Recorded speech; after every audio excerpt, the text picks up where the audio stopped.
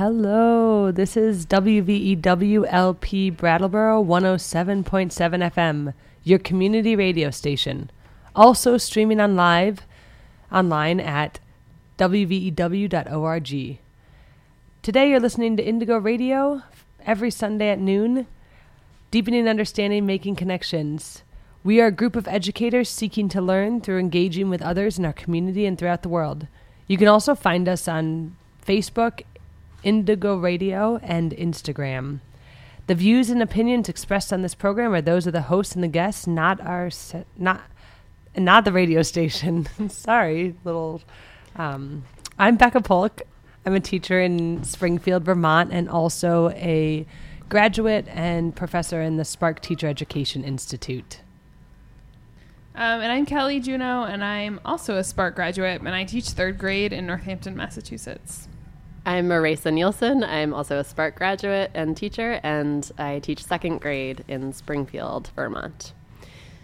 So it is September, and today we are doing a back-to-school special. We will be talking about the challenges of building community in our schools, and if that is even possible in a world that encourages competition and divisions. We'll speak with a student about their organizing efforts in Montpelier and to teachers about their thoughts on classroom community and school structures that either support or go against the schools we want for our children. So we are going to start today with somebody who will help us frame the show, who I think can say this, who's far more articulate than us. So this is a clip of a lecture given by Toni Morrison in Chicago in 1991. What they seem to me to say. Our system of education produces unashamedly, and is very pleased to say so, buyers, consumers who are being educated to serve and sell to other people who buy. To these students, there seems to be no other point to education or the acquisition of knowledge. And if that is the case, they ask, outside of a job and dinner conversation, of what value is knowledge? If that's the case, one can see and understand the smoldering, unquenchable, although sometimes deeply buried anger in the minds and frequently the work of student populations at the uselessness of their own intellect. Imagine the shock, their trauma upon learning there's no better reason to learn than to sell or buy. This shock, which can occur in the fourth grade, the senior year of high school, the junior level in college, and postgraduate life, accounts for acute despair, a prospect so bleak that they dread but are prepared to turn to profit, to war, to crime, or violent entertainment to give themselves the adrenaline that proves they are alive, or chemicals to protect them from harrowing, hollow life. They argue, worry about, and describe everything from campus rape to homelessness, from banking theft to racial harassment, and try as we might to erase it, that picture of the supine body of a young man in Los Angeles dances in all our dreams. We live in a country and have since the 50s, which seems permanently based on a war economy. The 26% of the budget that goes to defense increases to 50% even with the cuts, if that figure includes costs of retirement, covert operations of intelligence monitoring, and so on. In that worldview, the state must have and must create regular wars to justify itself, and a permanent invader or invading crisis. Now that the East-West confrontation is defanged, the North-South one emerges like the second act of a theater piece. And although the invader rhetoric of the last 40 years has been East-West, the blood that has been shed has been North-South.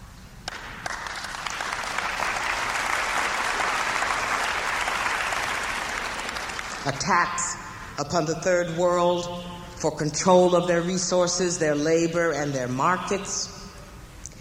If the risk of a first-rate, humane, democratic education is the creation of a thoughtful, intelligent population that understood and actively criticized the contempt in which we are held, then it's clear why it can't take that risk, why it must continue to pull our eyes away from the political process and our representatives to the production of consumers who conserve consumers.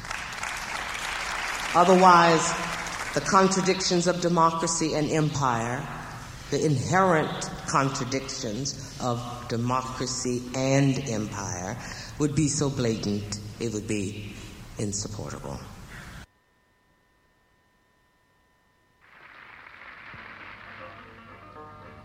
What did you learn in school today, dear little boy of mine?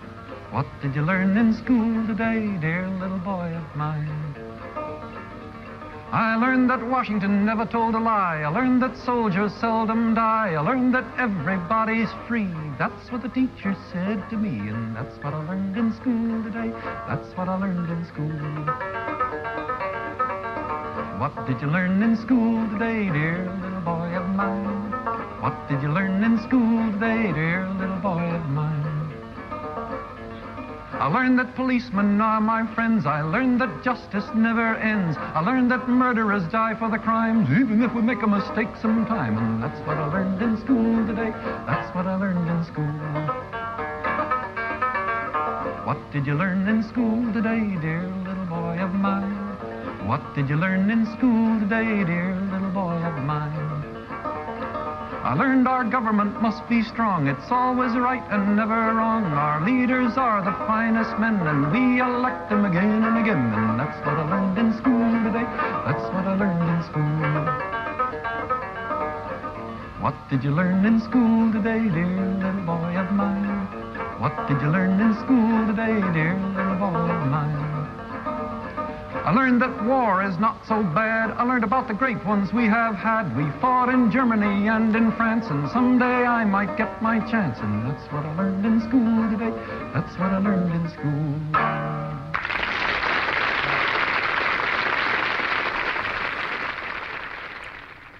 Welcome back. You're listening to Indigo Radio on 107.7 FM, Brattleboro Community Radio Station. So you just heard... Well, you heard What Did You Learn in School Today? And before that, you heard a clip from Toni Morrison speaking in Chicago in 1991. She said, I think there's a lot in that clip to unpack, and I think one thing that struck us here in the studio was this idea of the contradictions of democracy and empire. And what do you guys think about that?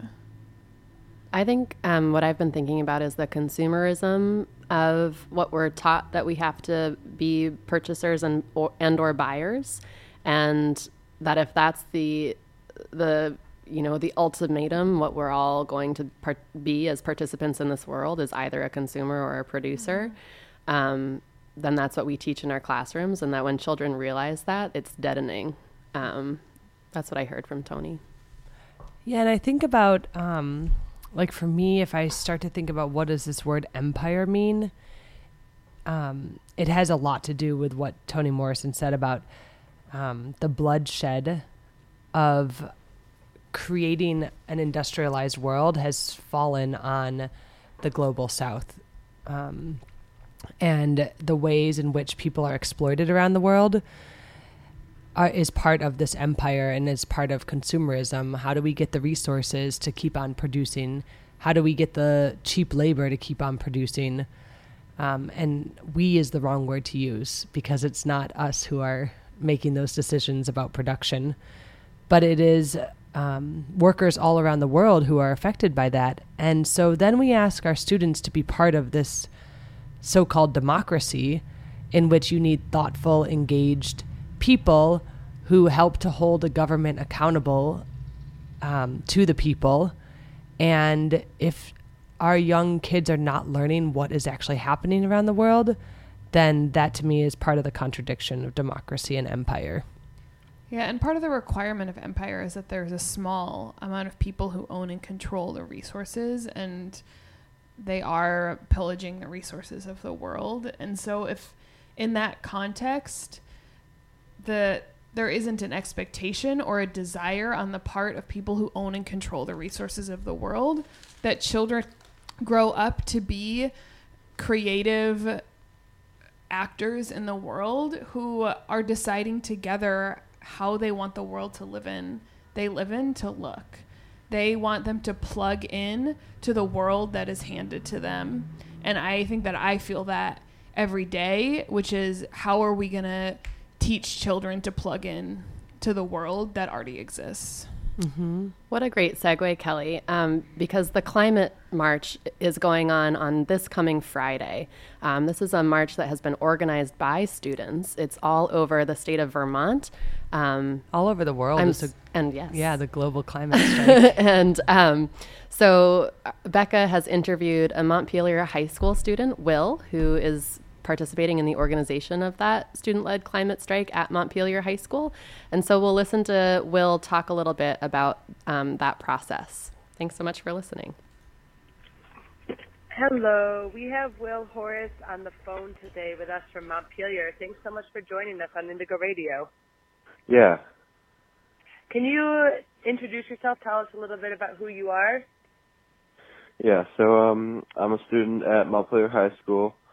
I spend most of my time either at school or every week I work at a forest school program in Underhill, Vermont, which is kind of like a little nature school out in the woods.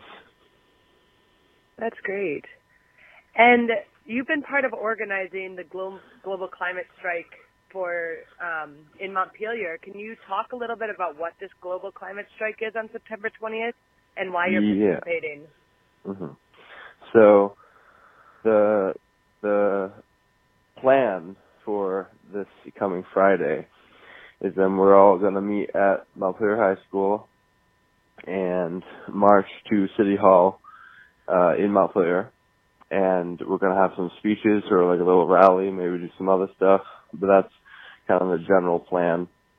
And we have kind of 4 points that we've talked about in the planning process that we would really like people to know about, which is some people have called them demands. I think of them more as things that we really have to think about if we want to make some changes and survive as a race. And those are the economy potentially failing, and the food system potentially failing, and how we can change these things to support each other and to support life on this planet. And kind of with those, educating people, young and old, on climate change. And yeah, so that people are in the know and informed about how they can help and what's going on. And then also just sustainability and like livable circumstances in society where, you know, our air is clean, oceans clean, water's clean, everything is in a state where we can actually survive off of it. That's great. It sounds like something that all people should kind of buy into right now in this day and age. Yeah, definitely. So what's the organizing looked like for you all, both inside of school and outside of school? Outside of school, I've mostly been a part of outside of school. Outside of school, we've had some meetings every week and some different trainings from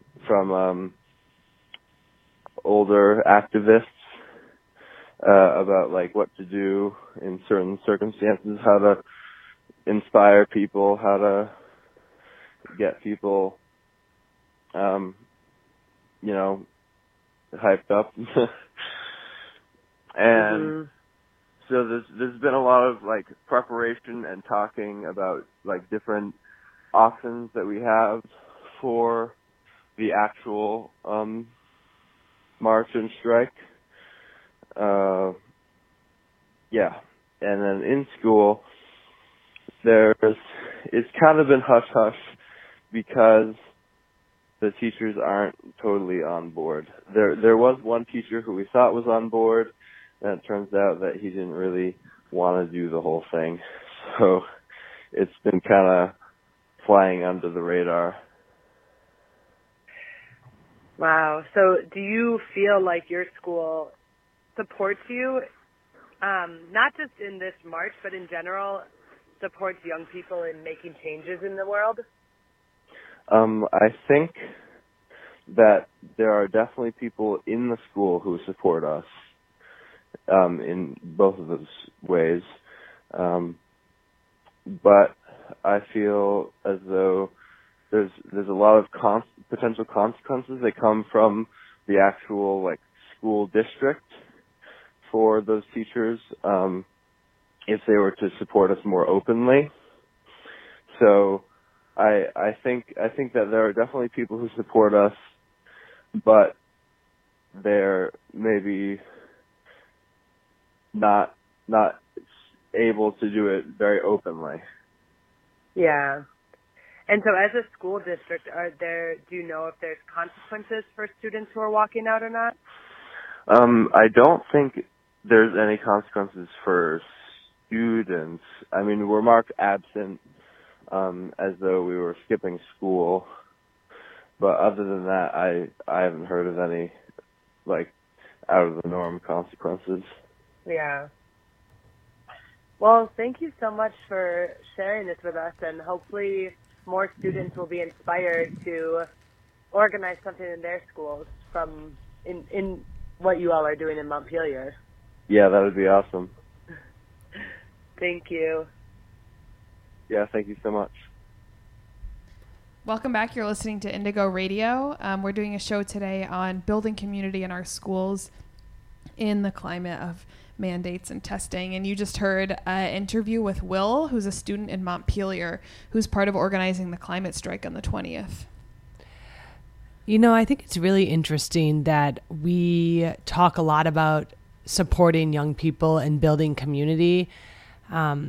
And yet the biggest crisis facing all of humanity right now is something that we are not teaching about necessarily. It's not a part of this should be the theme for every school this year, is how do we take action against climate change? And to hear Will say that teachers, he can tell already that teachers are afraid of supporting it or that they're going to get in trouble for supporting it.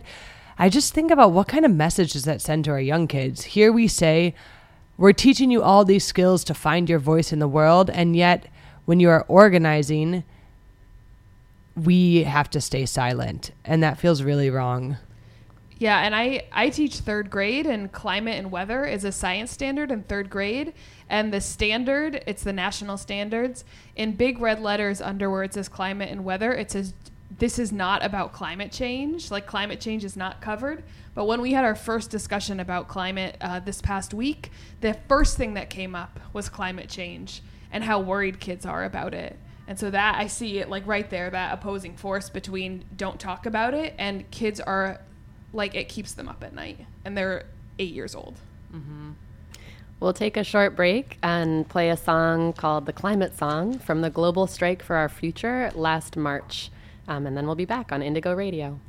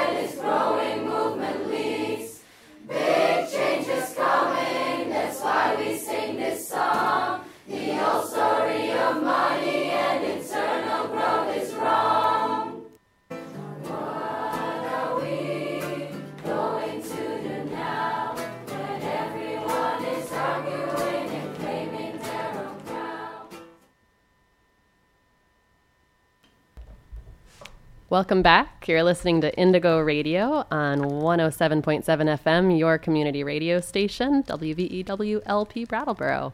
I said that a little backwards. But today we're talking about creating community in our classrooms and in our schools and in our world. And on the line we have a teacher, an elementary school teacher.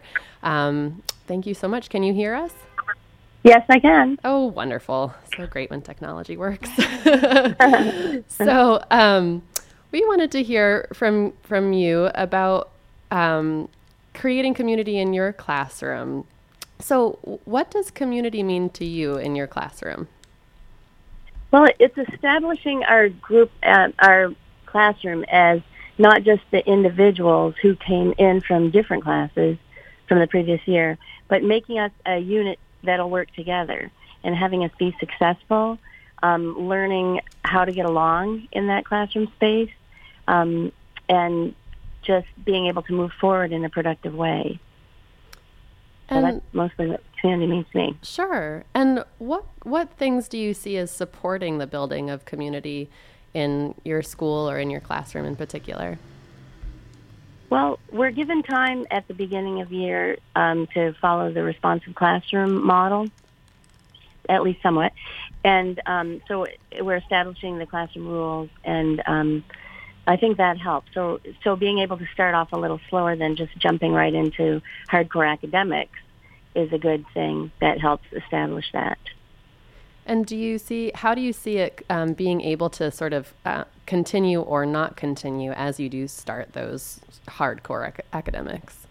Well, hopefully we've been able to lay the groundwork pretty well. So I know I'll just do a lot of review as time goes on with a lot of problem solving that I need to. But being able to I meet with the kids in the morning and have a closing circle at the end of the day, and having those two touchstone type of activities really does help. Mm-hmm. And then a lot of informal stuff during the day. You really have to just keep your eyes open all the time, and be listening constantly to all the little things that are going on in the room, and looking at who's getting along with whom, and just really be aware, looking a lot for, before you get a problem, look for what might potentially become an issue, because I want everybody to not just be safe. I want them to be learners. I also want them to be happy. I want them to enjoy coming to school. I'm glad it's a big part of their day. And are there things, within the school or just the school system in general, and anything that can somehow go against the building of that kind of community in your classroom? Well, I was thinking about that too, and just as you've heard about parents who overly schedule their kids' lives so they don't have any free time. I think if we have to guard against, overscheduling the academic part and not allowing time for some of the downtime for the children, because I think also with building community, it happens also in the unstructured times of the day. How are they getting along with each other? If they're having a recess, who are they playing with, or who's maybe not playing with anybody? Who feels left out? I'm sorry, I keep saying but how do they deal with somebody coming wanting to join their group? Do they let that person in? Do they leave the person out? I'm very concerned always about the potential for any sort of situation where somebody might feel bullied, and I really want to be on top of those things. And some of the kids who are potentially a victim are not the ones who are going to speak up. And so we really need to watch those things ourselves. And we do a lot of role play in our class with what would happen if I was playing by myself and nobody, I was feeling sad, and getting the children to show how they would invite somebody into their group. Practicing all the time doesn't always work. We have to practice again and again because sometimes when the reality hits, they still leave people out. But just having them learn that we're all in this together, and we want to make it so everybody feels safe and happy at school. Do you feel like that we're all in this together and we all, need to be part of this classroom community? Do you feel like that's something that, that message repeats itself after elementary school, through high school, through adulthood, in the job world? What are your thoughts on that? Well, I hope it does. I listened to the Toni Morrison thing too. That was really pretty depressing, especially when we look at the a couple of things that I was thinking of. I'm looking at the 21st century skills of creativity, collaboration, critical thinking, and communication, as you know, the four C's of it, and how just trying to raise some like little worker bees really seemed awful. I mean, that's not what I signed up for when I became an educator. And also thinking of the children, like I'm early elementary. The kids are going, and I was talking to my students last year when we had a presentation by a wonderful engineer who came in and showed us some stuff. I was saying to the kids, some of you are going to have jobs that haven't been invented yet. So how are we going to expect them to plug into something we already have if they're going to have jobs that you and I don't even know about now? Do you know what I mean? Mm-hmm. And I want them to be creative and to innovative. And I think we as educators, particularly in public education, we should be the champions of risk-taking and supporting that. And this doesn't sound like it's doing that, or looking at people as individuals and looking at their strengths. And sure, we all have areas that we need to work on, but leveraging those strengths that the children have as well, you know, and helping them capitalize on that. I just thought that what Toni Morrison, I think she was right on, but I think it was pretty sad. Right. Do you, how, other than in your classroom, how do you advocate for that in your school or in your school district? Trying to speak to the right people and have conversations with people to express my opinions, hopefully in a very thoughtful and, respectful manner. Sure. And talking with others and coming from a point of child development and what's best for kids. I've been doing this I think this is my 17th year. So, I mean, I've been doing it for a while. I don't know everything, obviously. I'm happy to admit I'm a lifelong learner as well and can learn every day, often from the children. I learn from them, too. And hopefully just having conversations, because we have to be able to talk and hopefully make an impact. And I want the children to feel that their words have impact, too, and that what they do, that they can make a difference even now with things that they talk about, just listening and valuing what people say. Yeah, I agree. Thank you so much. Mm-hmm. Thank you so much for calling in. It's wonderful. I know in addition to a teacher, you're also a mother and a grandmother, and I think that's it's important to hear from those perspectives as well. So thank you so much for calling in. Okay, well, thank you for having me. All right. Have a good rest of your day. Yeah. Okay, thank you too. Thanks. Bye. Bye-bye. So that was a lower elementary school teacher talking about building community in her classroom. And now we're going to go to a middle grade, fourth grade teacher who also will be discussing building community in her classroom and her school. Community mean to you, both in the classroom or in general? Sure. Community to me in and outside of the school are the same thing, right? This means kind of co-creating a place where all the members of the group feel, safe. It's kind of a cliche thing, but if you examine what safety is, you want to feel seen, you want to feel known, you want to be heard, you want there to be space to share your experiences. So I feel like that's what a community is like in your neighborhood, in your school, in your, community groups or, activist groups or wherever. And so in a classroom, to me, it means more than just the lip service-y, we're a community, we're, community of fourth graders, and, just sort of using the words. You really have to do the work to build with students what safety feels like to them, and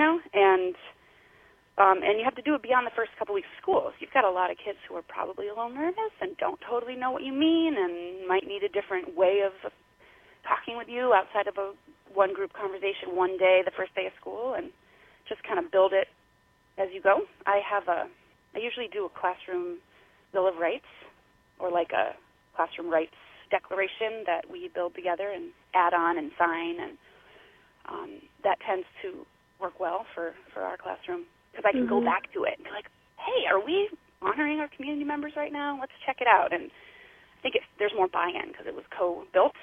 Yeah. But a lot of times they bring up the same stuff. You know, they want to be able to do engaging, fun things. They want to be able to use technology. They want to be able to, you know, have breaks and all that good stuff. So it tends to look a lot like year after year, the years that I've done it. Yeah. Which should tell us something, right? Right. What structures do you see as supporting the building of community in our schools? You know, I'm thinking a lot about it, and I feel like there's two ways of looking at it. First, and this is the best scenarios that I've had, for people who feel like they really know how to build community, we just need to have people who are hands-off that just tell us, I trust you, and do this community building work. So if that means, like, for example, when I was teaching in a predominantly Puerto Rican school, when Hurricane Maria happened, I was given the time to basically do therapeutic drawing sessions and writing letters to family members and prayers to family members the first days where you didn't know what was happening to your family. Mm-hmm. So getting the space to do that, I was given the space to do that somewhat, but then I was cracked down on because it took too much out of curriculum. But in even a better scenario, I've had, you know, admins largely leave me alone to do what I want to do to make a classroom community the way that the kids and I wanted to do it. The other side of that is maybe there's teachers that just don't really know how to build community, and I think that a structure that would help would be something that could support them in doing that. You know, they don't just need the time if they're not sure what to do. And, you know, there's books, of course, but if it's a really, really, really important thing and you're the, you know, administrator or principal of the school, then call an hour-long meeting during a PD day where, you know, people are getting paid and say, hey, let's brainstorm ideas to create community in classrooms so that, you know, folks who are unsure of how to do it really feel supported. I have not seen the latter happen that I recall.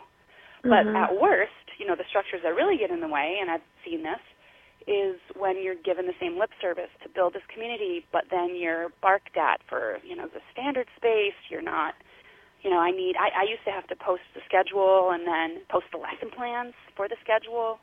Yeah. And if they came in and you weren't teaching those standards that were on your lesson plan, it was docked. You know, I mean, you were noted. That was noted in your evaluations. And, you know, that's just not how teaching works. It's not how anything works, you know. Yeah.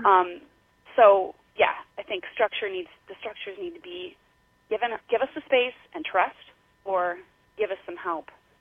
Maybe talking to people who know how to build community well. Let a teacher be a mentor to another teacher on how to do that kind of work, you know.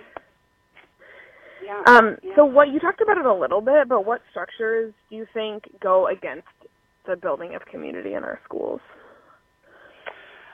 I think really intense schedule expectations are really, they don't allow for, you know, that non-standards-based work that is required to have a really positive learning environment. And last year there was a PD, we had the speaker come in and talk about social emotional learning and all of the ways that it's actually social emotional skills that create success in, you know, achieving any of the things that you want a student to achieve in school. And then aside from that, there was not really any more talk of it. I mean, I guess there was a visitor who came to the school and did talk with us, you know, here and there about it, but there needs to be more kind of ongoing collaboration time, I think, between teachers. We don't necessarily need someone to come in and tell us, you know, how to do social emotional work in our classroom. We need to talk to each other and hear what works, because we're all working in the same setting, same building, same schedules, similar schedules. Right. And, I mean, I think that's, you know, connects to what we were talking about earlier, not on this call, but just, you know, the expectations of what we are going to achieve versus the realities of our schedule. And over the summer, I did this great workshops, paid by the school district, to do all this examining of what learning social studies in classrooms looks like, and how, you know, we didn't talk about standards, right? Like, and I feel so ridiculous that I keep bringing up standards. Like, I don't talk about standards in my regular life, but that's just what, you know, that's the way that we're taught to talk about teaching children now, is that are we teaching them the right stuff, right? Yeah. So at the social studies workshop, we didn't talk about what are we teaching them. We didn't talk about content, right? We talked about what do we want them to know how to do, and it was we want them to ask questions. We want them to have this connect to their lives. We want them to do their own inquiry and do their own research and just really dig into topics that feel relevant. And then so I went from there to writing some curriculum, finding some texts, and feeling pretty good about it, then to coming to school this year with no allotted social studies time in our schedule. And the assumption was that it would be folded into ELA, but what we're expected to accomplish in ELA didn't lessen at all. And they're not, these standards of inquiry, they're not the same as writing and reading. We didn't necessarily want to write and read about social studies. We wanted them to be given an item and say, what do you think this is for? Touch it, feel it, look at it, talk to your friends about it. Let's watch a clip about someone using it and then figure out how this might be useful and why it's different from what we use now, right? That would be a social studies inquiry. That would be meaningful, and I can only imagine would be totally the highlight of a day or a week or a year for a student. But we're not given the time to do that. And, at the end of the year, those are the types of things that students remember, and those are the things that are community building. And just the schedule does not allow for it. It really doesn't. And in the past, I've worked with the same school now prior to this year, and I never felt like that I was come down on for how I used to flex the schedule and fit in things that I felt were important, that the students felt were important. Yeah. Every year is different, and who knows what the principals are getting from the higher-ups to put the pressure on us to change. You just never really know. Welcome back. This is WVEW LP Brattleboro 107.7 FM, your community radio station. You've been listening to Indigo Radio on the air every Sunday from noon to 1. And today's show, we've been focusing on building community and the contradictions of building community in our classrooms and our schools. So you just heard from a fourth grade teacher discuss building community in her classroom. And Becca, can you also, we've had a lower elementary, a fourth grade teacher, you're a middle school teacher. Can you talk a little bit about building community in your own class? Sure. Well, I have to say, first of all, that I think my school at the middle school level in Springfield does a really good job about focusing on the idea of community. We have school-wide restorative justice community circles that are built into our advisory now that we're getting professional development for, and we're talking about our whole advisory program is around building community. And so it's the only time really in the day that 6th, 7th, and 8th graders get to interact with one another. And so I love that there's a focus put on specifically starting at the beginning of the day with a focus on building community.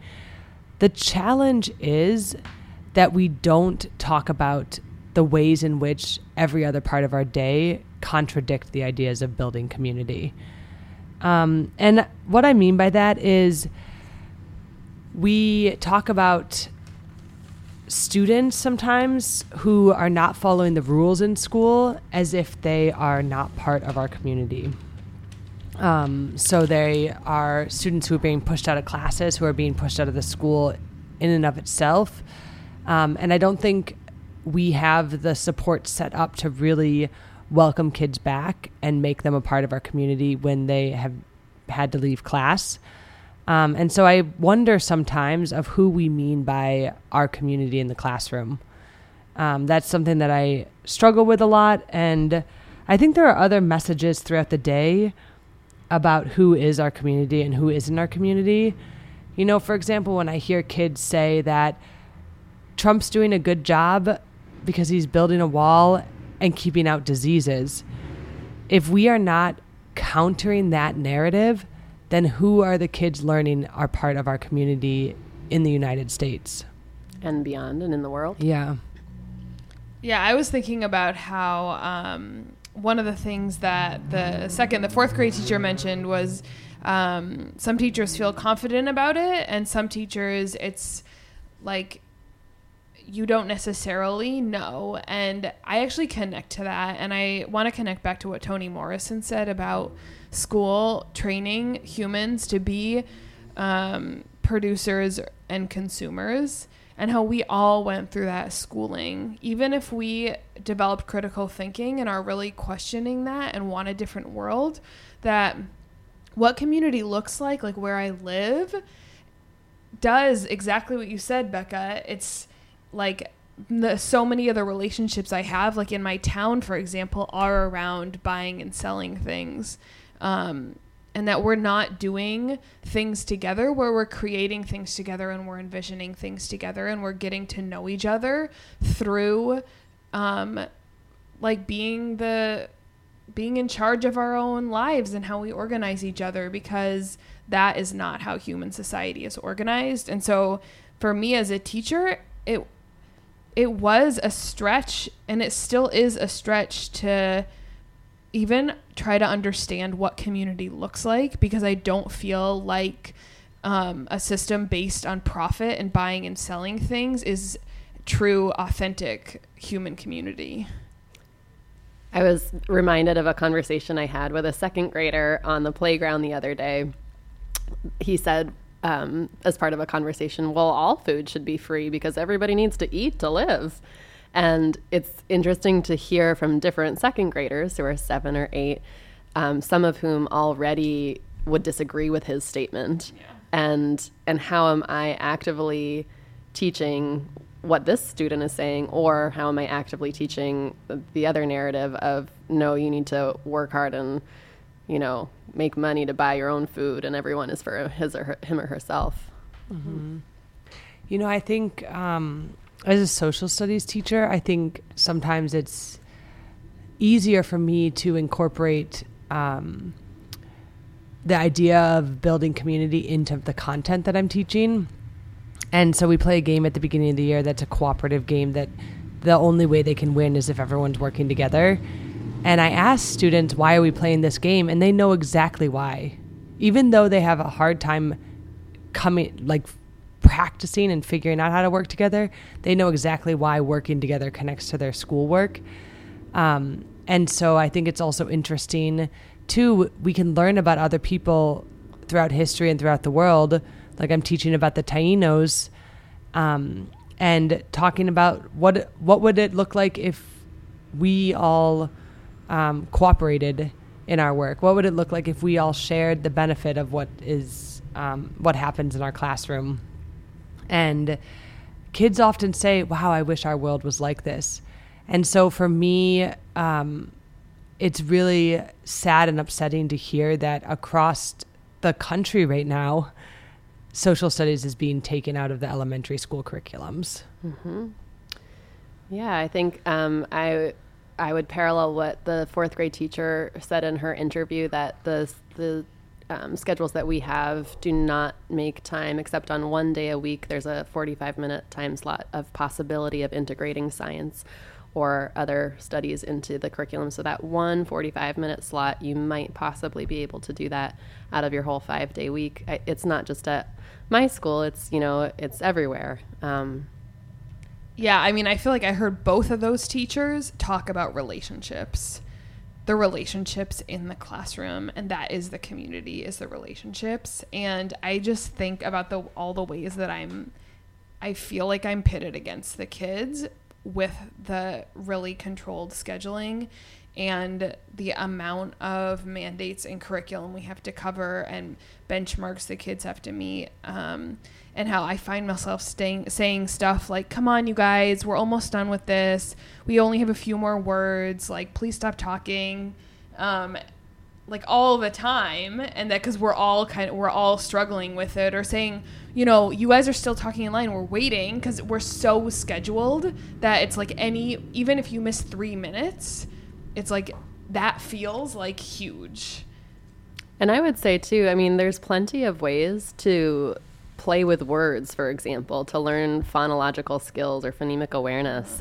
that can incorporate social studies and the sciences and mathematics, and group work and teamwork and just playing games and solving problems together with words can teach phonics and phonemic awareness, for example. That's not necessarily a scripted curriculum. And I think we do have so many teachers who have been teaching for so long and who have taught through all sorts of changes in curriculum, who are really knowledgeable. And so tapping into the expertise of the professionals in our building, I think, is important too.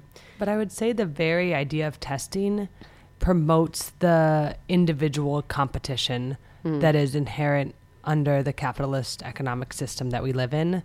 And that really is the main contradiction to building community in our schools.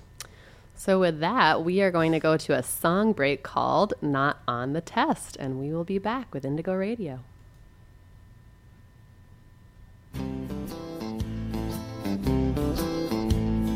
Go on to sleep now, third grader of mine.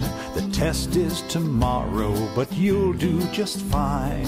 It's reading and math, forget all the rest. You don't need to know what is not on the test.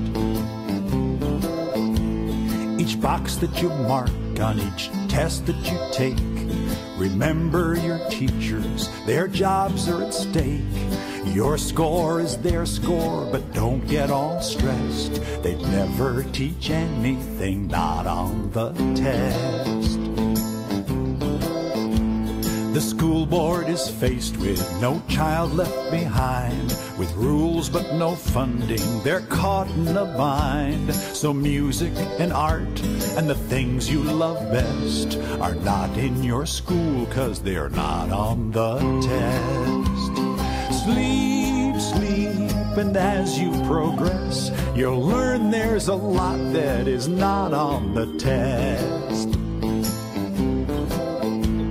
Debate is a skill that is useful to know, unless you're in Congress or talk radio, where shouting and spouting and spewing are blessed, 'cause rational discourse was not on the test.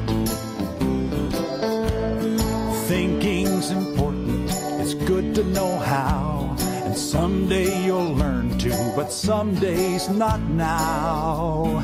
Go on to sleep now, you need your rest. Don't think about thinking, it's not on the test.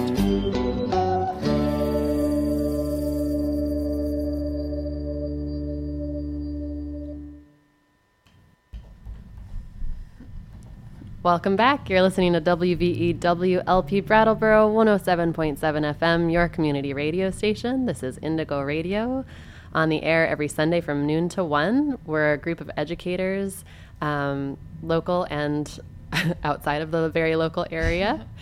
And our show today has been about building classroom community, and if that's possible in a world that encourages competition and divisions. So I think for me, some of my final thoughts about the show are that in the ways in which we build community in our school, it's not separated from the world we live in. That I don't want my students to believe that there is freedom and justice for all that they recite in the Pledge of Allegiance, when that's not actually the reality of most people in this world. And so how do we talk to our students about what's happening in the world as a way to come together and let them have more of a collective voice as the youth to say, I want a different world? And I think through those conversations, that feels to me the most genuine way to build community. Yeah, I feel like as teachers, this conversation of making education relevant to our students needs to be on the forefront of our conversations. Yeah. Mm-hmm.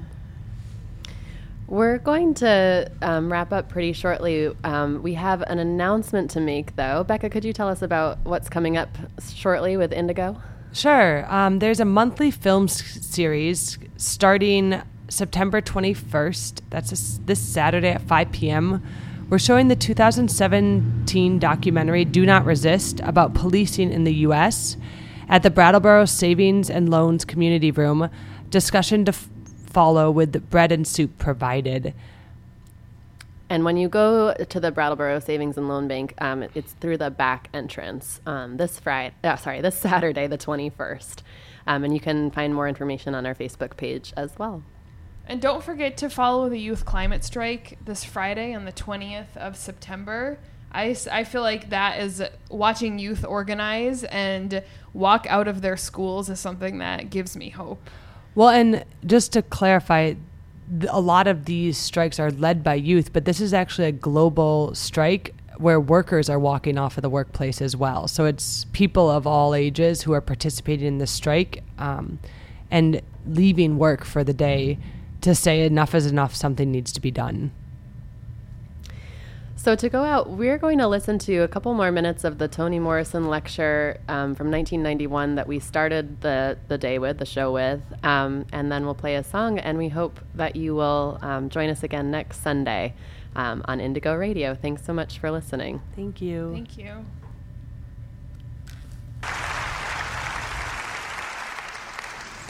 Our lists of priorities in the nation seldom include how to function in disparate communities, not clubs or teams, how to be alone and competent in solitude, how to nurture friendship rather than how to network, how to approach and perceive beauty,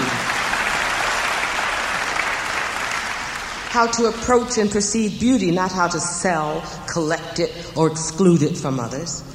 How to inhabit the body, not how to reconstruct, decorate, or simply medicate it. How to discriminate among various truths and their claims. How to narrate the self. How to articulate and inform one's own experience, not how the self is spoken of, but how it speaks its own existence without erasing another's. Most importantly, how to think about the quality of life. How to receive tremendous joy from problem solving when the problems to be solved involve the improvement of real lives lived here on this planet. How to discover that one is humanized from the participation in and contemplation of arts and cultures and other aesthetic hierarchies, and that these contemplations are not leisure vacation activities, but major pursuits among all classes and groups.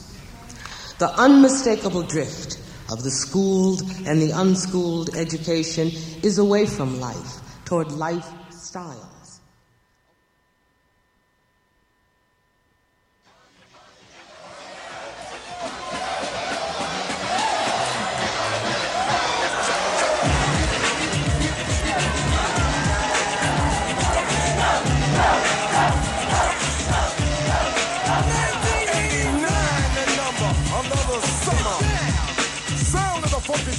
Music hitting your heart, cause I know you got a soul. Hey, listen if you're missing, y'all. Swinging while I'm singing. Hey, giving what you're getting. Know what I know in. While the black band's sweating. In the rhythm I'm rolling. Gotta give us what we want. Gotta give us what we need. Hey, our freedom of speech is freedom of death. We got to fight the powers that be. Fight the power. Fight the power. Fight the power.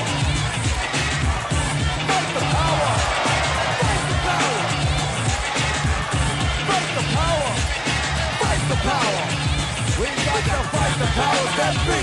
Algorithms designed to bounce with calcium that the rhyme. Designed to fill your mind now that you realize the prize arrives. We got to pump the stuff to make it tough. From the heart, it's the start of work work of art to revolutionize, make a change, something strange. People, we are the same, no we're not the same, cause we don't know the game. What we need is awareness, we can't get careless. You say, what is this? Our beloved, let's get down to business. Mental self-defense of fitness. Don't let the show. You got to go with what you know. To make everybody see. In order to fight the powers that be. Fight the power. Fight the power. Fight the power. Fight the power. Fight the power. Fight the power. Fight the power. We got to fight the powers that be.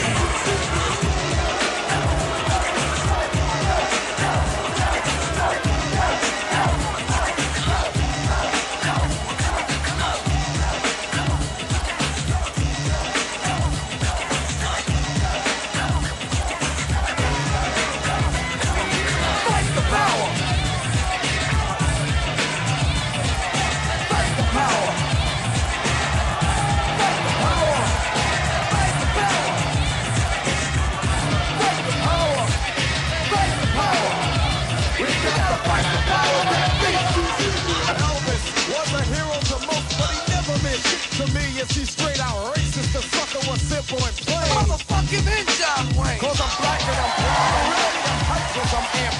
Most of my heroes don't appear in no stamp. Sample look at you looking find nothing but rednecks for 400 years if you check. Don't worry, be happy. Was a number one jam. Damn if I said you can slap me right here. Hit it. Let's get this party started. Right on. Come on. What we got to say. Power to the people, no delay. Make everybody see. In order to fight the powers that be. Fight the power. Fight the power. Fight the power. Fight the power. We got to fight the powers that be.